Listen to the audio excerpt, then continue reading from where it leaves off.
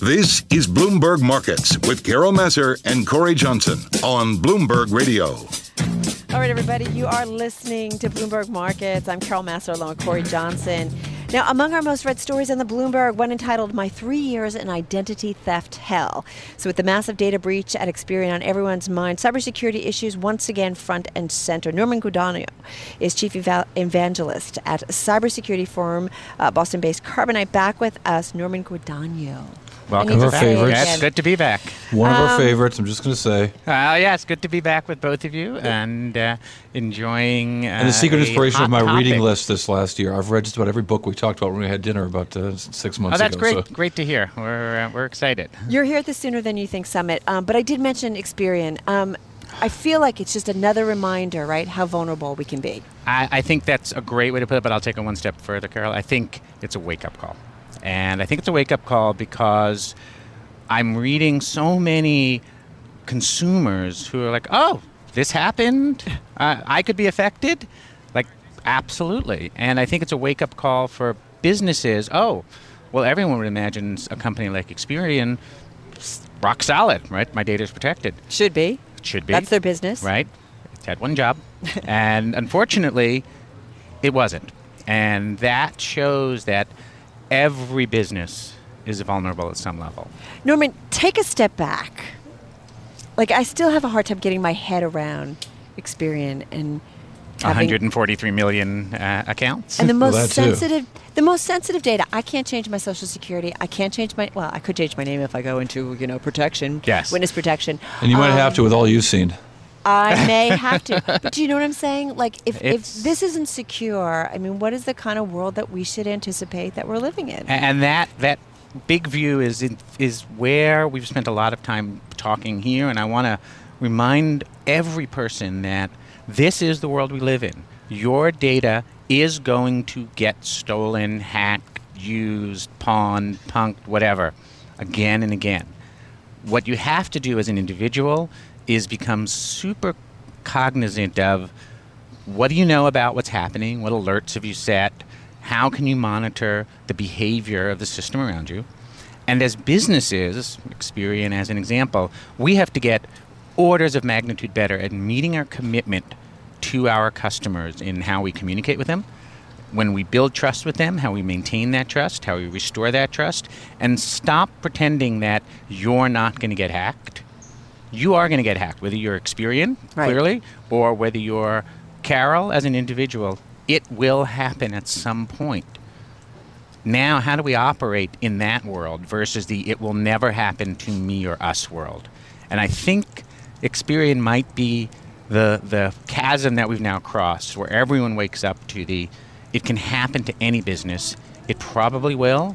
What am I going to do to protect myself and my data? And how am I as a company going to learn a better way to communicate with my audiences and with my consumers, with my customers, so that I don't appear deceptive or ill-prepared for what's going to happen? Yeah, I mean, to that, this environment being so different, I mean, when you look at also, though, the reaction, if any company should have been ready to deal with a cybersecurity problem, you would think it would be these guys. And yet the reaction seemed like it never occurred to them that this could happen, and they didn't think about what a best practice might be. And that's another great point, Cory, because you look at a company like that, and I have no familiarity with what went on inside Experian. Right. All I can see is what I read in the news, just like you guys, Bloomberg, spoken some great stories on this as well. But when you look at a company like that, I think they're a company that didn't quite understand the world that they live in. They're very good, and they've been around for a long time. I believe they're a 108-year-old company, if I'm not mistaken. Mm-hmm. Right, they've been around for a long time, and they're very good at collecting, monetizing, using data. I'm not sure I would say that's a company that fully gets the state-of-the-art cybersecurity, fully gets state-of-the-art hacking and hacking intrusion or hacking defense. And clearly, from what happened, they were not prepared with an action plan that moved immediately to inform and to protect and to be able to move forward. So it felt to me, again, from the outside, like a very old school company that was keeping the family jewels, and all of a sudden some high-tech thieves came in and really punked them, right? Made fools of them.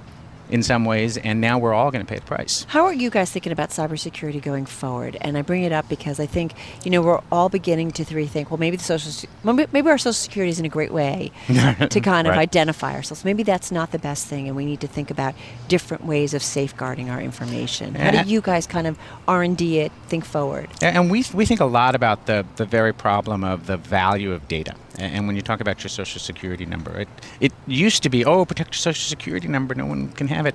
Now people may not even realize what their social security number is. And, protect your password. And we've seen that, change your password every 90 days. And it turns out that's actually not of any great value as well. So we're starting to think a lot about the value of data. And can you, as an individual, as a business, start to put real value on data and then invest to protect? So if the information that identifies Carol, social security number, address, driver's license number, etc., birth date, right? How much are you willing to invest to protect that specific data versus all the other data? And I think we're going to continue this evolution where each of us as individuals will have better control over some of our own personal data. And I think new infrastructure may arise that gives us some of those controls. And I think as businesses, we're going to stop treating all data as equal. And we're going to realize that data is valuable. It's the most valuable thing in most businesses. Right. And we have to protect it because someone's going to come after it. Right. Well, I wonder if you look at the new iPhone announced yesterday and their new sort of security natures, the idea that it's using a facial recognition and 3D stuff to sort of identify who people are starts to make things a lot safer right there.